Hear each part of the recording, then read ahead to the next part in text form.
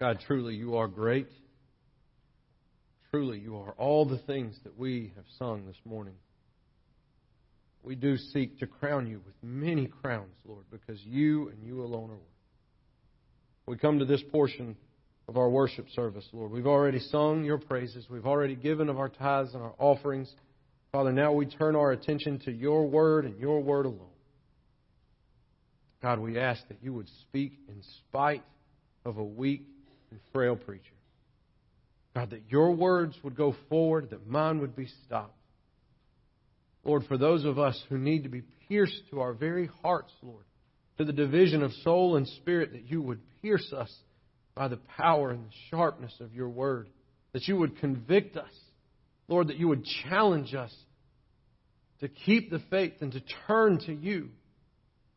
Lord, but also for those who are among us, Lord, those of us who need your strength and your courage, we ask that you would give them comfort and encouragement like only you can. Father, your word and your word alone is able to do these things. So we ask this through the precious name of Jesus the Christ, by the power of the Holy Spirit, to you, God, our Father Almighty in heaven. Amen. This morning we'll be continuing in our sermon series through the book of Hebrews. We will be picking up in Hebrews 4 and reading the end of Hebrews 4 and the beginning of Hebrews 5. So if you have your Bible with you this morning, and I hope that you do, I invite you to take it and turn with me to the book of Hebrews in the New Testament. You go through the letters that Paul wrote. You get through 1st and 2nd Timothy and Titus. You'll get to a small book called Philemon. Right after that will be Hebrews. If you go to the book of James, you went one too far. Just back up a little bit. As you find your place in sacred Scripture, I would ask, if you're physically able, would you please stand out of reverence to the public reading of God's holy word. As we look together now at the book of Hebrews, beginning in chapter 4, verses 14 through chapter 5, verse 10. The word of the Lord. Since then, we have a great high priest who has passed through the heavens, Jesus, the Son of God. Let us hold fast our confession. For we do not have a high priest who is unable to sympathize with our weaknesses, but one who in every respect has been tempted as we are, yet without sin. Let us then with confidence draw near to the throne of grace, that we may receive mercy and find grace to help in time of need. For every high priest chosen from among men is appointed to act on behalf of men in relation to God, to offer gifts and sacrifices for sins. He can deal gently with the ignorant and wayward, since he himself is beset with weakness. Because of this, he is obligated to offer sacrifice for his own sins, just as he does for those of the people. And no one takes this honor for himself, but only when called by God, just as Aaron was. So also Christ did not exalt himself to be made a high priest, but was appointed by him who said to him, "You are my son. Today I have begotten you." As he says also in another place, "You are a priest forever, after the order of Melchizedek." In the days of his flesh, Jesus offered up prayers and supplications with loud cries and tears to him who was able to save him from death. And he was heard because of his reverence. Although he was a son, he learned obedience through what he suffered. And being made perfect, he became the source of eternal salvation to all who obey him, being designated by God a high priest after the order of Melchizedek. This is the word of the Lord. You may be seated.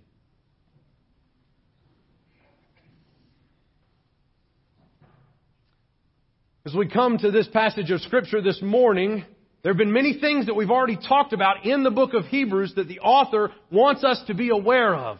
The author wants us to keep in the forefront of our minds. Remember that Jesus is far superior to any angelic being. Jesus is not a created angelic being. Jesus is not some demigod or some God with a lowercase g. He is God, of the same substance, of the same essence, and He was begotten eternally by the Father. Jesus supersedes the Mosaic covenant. He is better than Moses. He is the new Moses and even better than Moses. And now, this week we look and see that Jesus is the new Aaron.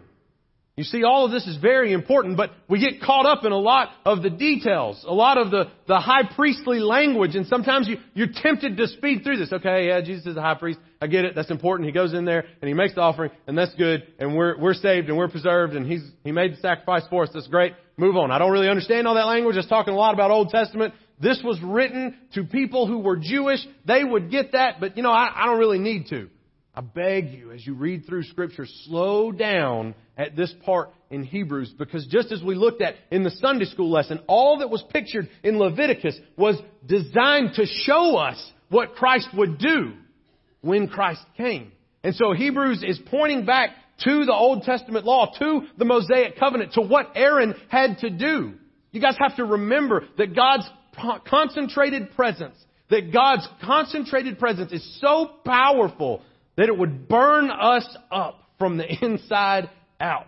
Remember, it's so powerful that even Moses, who begs and says, Lord, would you please reward me by just letting me see your glory? I just want to see your glory. God says, okay, I'll hide you in the cleft of the rock. I'll pass by. And once I'm gone, then I can let you look at the backside of my glory. But any more than that, Moses, and you will die.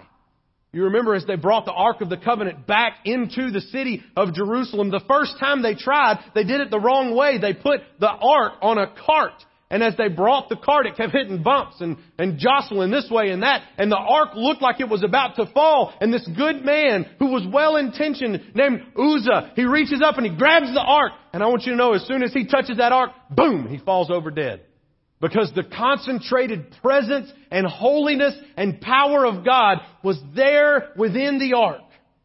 And Uzzah could not handle it because we are all sinners.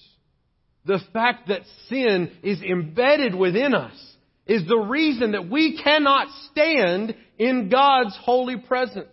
God is so holy that His holiness would consume us in our normal, natural, sinful state. That's what happened and why Moses had to be shielded. Even Moses, because he was sinful. That's what happened to poor Uzzah, who was trying to do something good, but was not prepared to encounter the presence and the glory of God. So many of you that have grown up in church, you may be familiar with this story, but as Aaron was appointed the high priest, he was the one who went on Yom Kippur, which just means Yom means day, Kippur means atonement. The Day of Atonement. So once a year, the high priest would go into the Holy of Holies where the ark was kept in the Old Testament. They would go through those curtains and through those veils. First, they'd have to offer a sacrifice for their sins. They'd have to become ritually and ceremonially clean. And they'd also have to take a bath. So it's double purpose here, okay? The Lord didn't want them coming into His presence all smelly. So they did take a bath. They were ceremonially clean and they were clean. Baths were not as common back then as they are today, okay? It was important that they take a bath. So, he gets clean, he makes his sacrifice, and then, with fear and trepidation, works his way through the courts of the temple. And works his way back to where the veil was the final divider between the concentrated presence of God's holiness in the temple. And this was such a dangerous task they put bells on them. Have you ever wondered when your kids are running around, like, we got to put a bell on that kid so I can hear when he's coming or when he's going. Have your kids ever surprised you, especially in the middle of the night? You like wake up and there's your kid and his face is just like a foot away from your face. I love my child to death, but for some reason I think he's about to attack me and kill me. And you wake up, oh my goodness, somebody put a bell on the kid so we can hear where he's going. That comes from a little bit of put a bell on the high priest, because we got to know whether or not he falls over dead. If the high priest was not worthy, if the high priest had not offered the sacrifices appropriately and the pure and spotless lamb had not covered the high priest with the blood, and that high priest, with fear and trepidation and bells ringing on his belt, steps into the Holy of Holies, moves the curtain. When they get in there,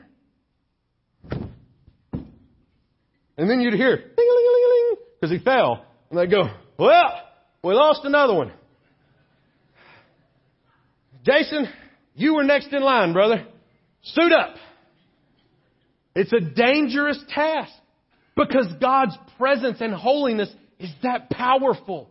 That's why we cannot be permitted into heaven, into paradise, into the very presence of God without our sins being cleansed. Because our sin is direct disobedience. It's direct violation of God, God's law, God's principle, what is good for us. We decided long ago with Adam and Eve, and it has been passed down to all of us. God, I'm not going to trust you to be God. I want the knowledge of good and evil for myself. I want to be God for myself instead of trusting God. It's direct rebellion, and God cannot have that in His presence. So this is extremely important. And he says here in Hebrews that Jesus has been appointed to the high priestly position. And even more so than Aaron could ever fulfill, because Jesus was perfect in every way. We talked about this a little bit when we were in Hebrews 2. This is what the author was alluding to. What he says there in chapter 4, in those verses beginning in verse 15, he says, we do not have a high priest who is unable to sympathize with our weaknesses. You see, Jesus became human to sympathize with every weakness and every temptation that we have, and yet was sinless. Jesus didn't have to offer any sacrifice. He didn't have to go get a single lamb. He was in direct communication with the Father, perfect and sinless for His entire life. 33 years of perfection and an absence of sin in His heart, in His mind, in His actions. He fulfilled in every way the role that was required by the high priest. Because God's glory otherwise would have consumed this nation of people that He chose for Himself to be a light to all of the world. He did not want that nation consumed, and He needed someone to stand in the gap. And all of that was a picture to scale of what Jesus does, not for one nation, but for everyone who has ever been born. Jesus stands in the gap. He's the one that goes to the Father and mediates for us. We read in Romans chapter 8 this incredible process of us praying and reaching out to God. And the Holy Spirit understands what we're thinking in our heart and in our head, even when it doesn't match what we're saying. And the Holy Spirit takes these prayers and interprets them to Jesus the Son. God the Spirit takes our prayers, interprets them to God the Son, who is seated at the right hand of the Father and is the only one who has the authority to stand in the presence of God the Father and says to God the Father, hey, there's another prayer coming your way. Hang tight. Let me get it translated from the Holy Spirit. And the Holy Spirit's doing what Romans 8 says, groanings that we can't even begin to understand. I don't know why, but I always think of it as like whale sounds. Like, I don't know that the Holy Spirit's doing whale sounds, but we're praying and I just, Have you ever watched Finding Nemo? Like, I just am imagining the Holy Spirit speaks whale to Jesus. I don't know why, but it's something that we can't understand. And Jesus knows whatever these groanings are that are now our prayers, and interprets them to the Father for us. Is this not incredible?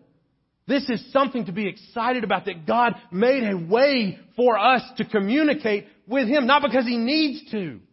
He doesn't need us. He doesn't need our prayers. He doesn't need you and me to pray to Him. He wants to hear what we have to say.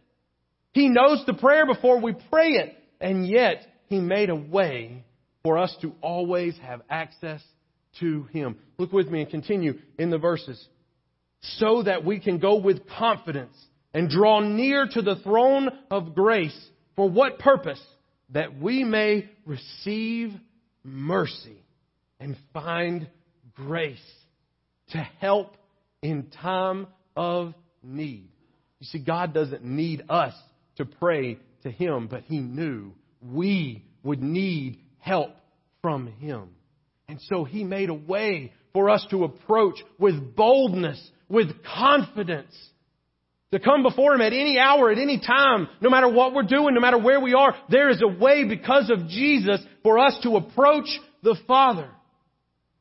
Whether we're going into a big test, whether we're about to operate an oil rig or a crane, whether we're about to operate heavy machinery, or whether we've lost our keys, we can go before the Father. He made a way because He knew that we would need mercy and grace. You understand that God is so merciful. He had to create a vehicle by which we would receive His mercy. That in itself is an act of mercy. We don't deserve any vehicle to access the Father, to receive that mercy, but He provided it for us. Even in the provision of us being able to approach Him, God is proving Himself to be merciful and kind and gracious. Jesus did not seek out this position, it says in verse 1 of chapter 5. Every high priest is chosen. Aaron was appointed.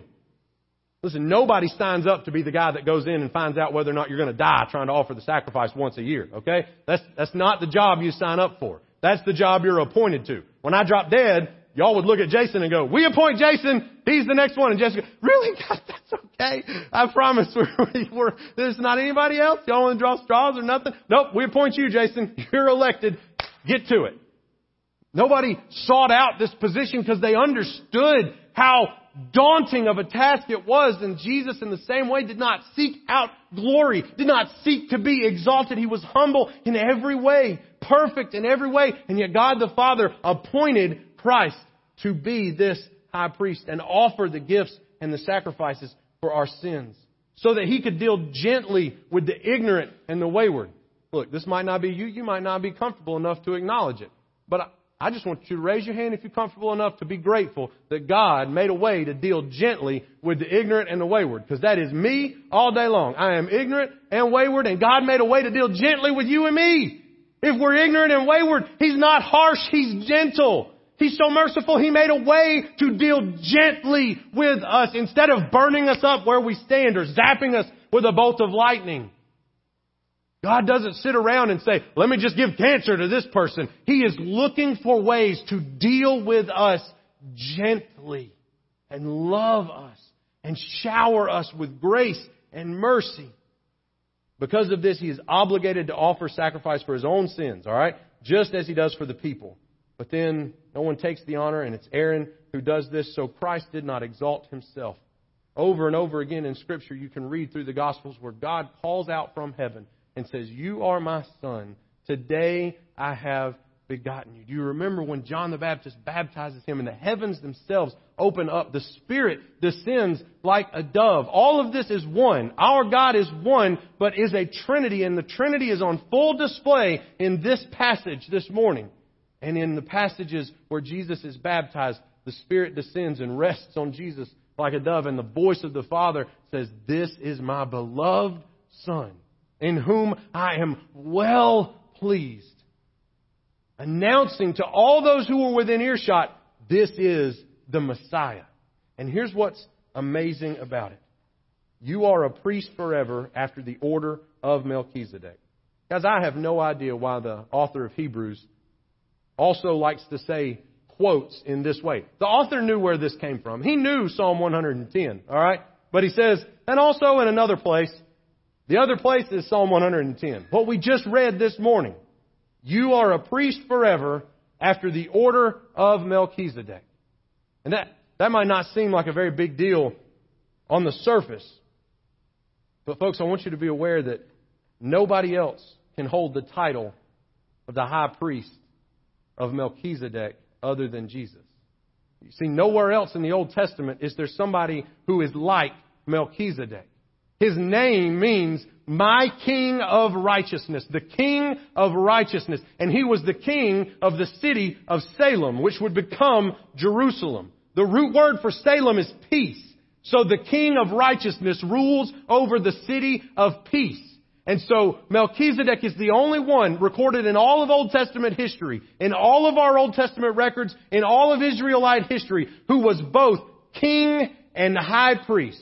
Those were two very distinct offices. Moses was not appointed to lead the people and be their high priest. Moses led the people and Aaron was their high priest. As far back as you can go in the sacrificial system, there was always a high priest who made atonement for the sins of the people and a leader who led the people.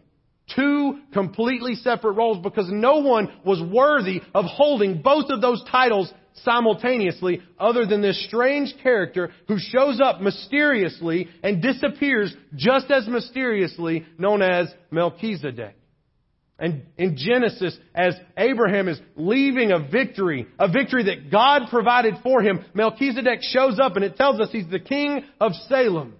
And Abraham, recognizing the authority and the power that is held in this one man's position, gives Melchizedek a tenth of all the spoil, and Melchizedek never even asked for it. The king of righteousness who rules over the city of peace confronted Abraham, and Abraham said, why don't I just give you 10% of the spoil of everything that I've just gotten? Because God delivered it to me, and for some reason you have a connection with the Father that I don't quite understand, so I'm going to make this offering to you because I don't really know what else to do. Listen, there are plenty of people who argue that Melchizedek is an appearance of Jesus in the Old Testament before Jesus was born. There's these various places in the Old Testament where somebody who looks kind of like Jesus and fits the description of Jesus shows up mysteriously and disappears mysteriously. You remember when Shadrach, Meshach, and Abednego were thrown into the furnace that had been heated 7 times hotter? And it says that there were 4 in there and not 3. And the 4th was one who looked and had the appearance of God. A lot of people think that Jesus was probably in the fiery furnace with Shadrach, Meshach, and Abednego. A lot of people think that Melchizedek is a pre-incarnate, that means before he was born in flesh, appearance of our Savior, Jesus. That it's possible without Abraham ever have knowing, he might have run into Jesus as Melchizedek. And nobody else in all of Scripture even comes close to holding the position that Melchizedek holds until Jesus comes along. What we saw in Psalm 110 this morning is David saying that only the Messiah, only the one who would deliver the people could be a high priest along the same lines as Melchizedek. There's nobody else that could be born aside from God's anointed Messiah who would deliver the people, who could take up the mantle of Melchizedek. That's what Psalm 110 is telling us. Folks, this is monumental for our relationship to the Father. God has made a way and provided a Messiah. And everything in the Old and New Testament points to Jesus of Nazareth, the Christ, being the Messiah. Everything from the most subtle detail to the most obvious road sign points to Jesus. And it might not seem like a very big deal, but when we consider how big God really is, it becomes extremely important that God made a way for us to communicate with Him, to be in His presence. Let's watch a quick video I have, all right? It's a few minutes long, but hang in there. This is showing us the scale of the universe that God created. As you watch and see how big the universe is, I want you to keep in mind how much bigger our God must be to have spoken all of this into existence. Watch with me.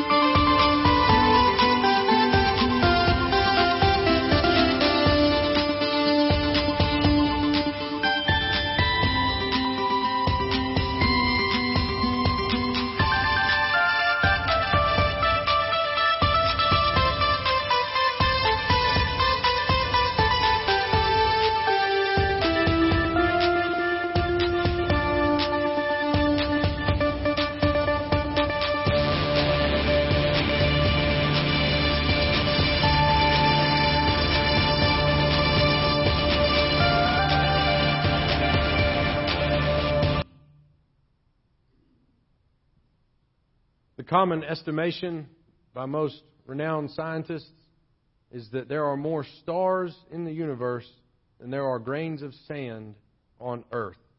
Counting every grain of sand underneath the ocean, all inclusive. More stars in the universe than there are grains of sand on Earth.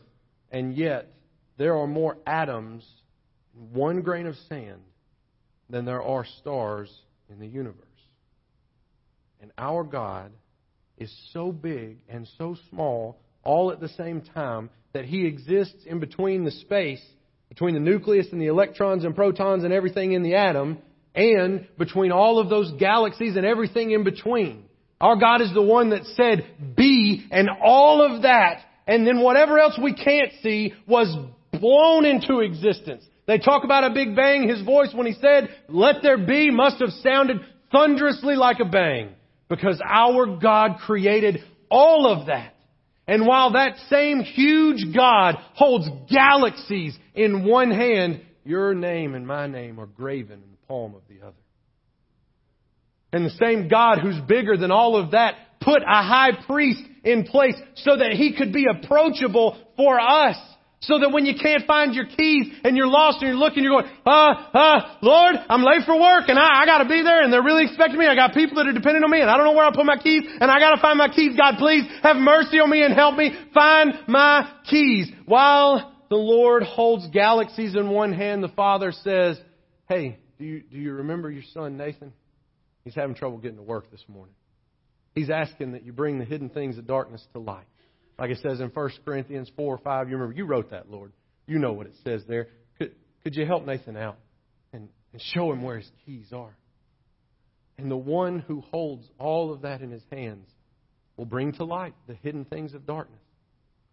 And if He'll answer prayers that small and that seemingly insignificant, how much more so do you think that our God is actively listening for those who would call out for the very first time and say, God, I know that You are real. I know that You are the one true living God and that You created everything. And I understand that I am a sinner. And it's only by the blood of Jesus, the one who died, who You raised from the dead, that I can even speak to You right now, God. And so, Lord, I'm praying that You would help me to repent and turn from my sin and turn to You.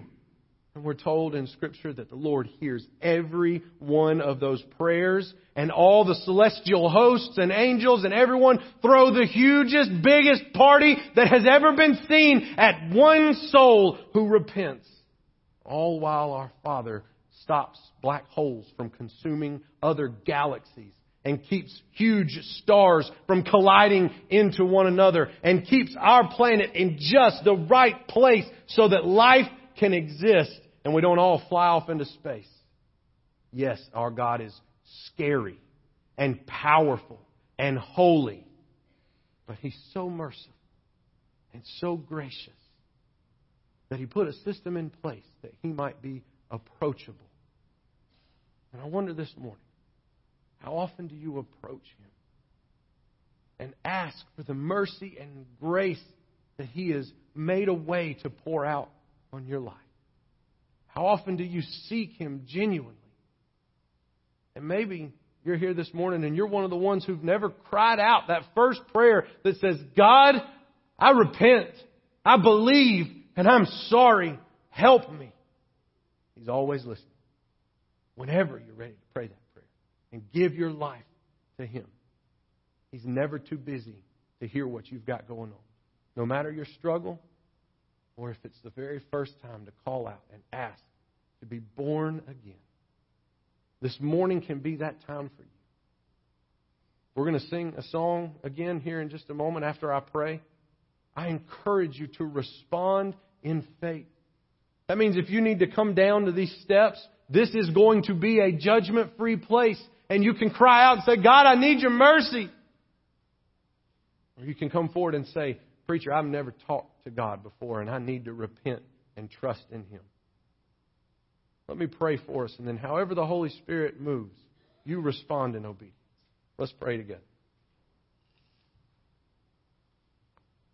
Lord God in heaven, You are great. And even now, as You keep stars and planets and galaxies in orbit throughout all of the universe, You hear us at Bethany as we cry out to you. Thank you, Lord, that because Jesus is our high priest, you hear us. Thank you that you made a vehicle and a way to bestow mercy and grace upon us because, Lord, we acknowledge and we know that we are hopeless and helpless without your mercy, your grace. We deserve death. We deserve destruction. But because you are so slow to anger, because you are so loving and kind, you made a way to redeem us. Lord, I pray that you would draw us into your presence by the blood of Jesus, that we might experience the power of the Holy Spirit in our lives, that those who are weak, Lord, you would make them strong. Those who need comfort, that you would comfort them. Those who need conviction, that, Lord, now your Spirit would divide even soul and spirit. Father, we ask for you to move during this time. We ask all these things in the name of the Father and Son and Holy Spirit. Amen.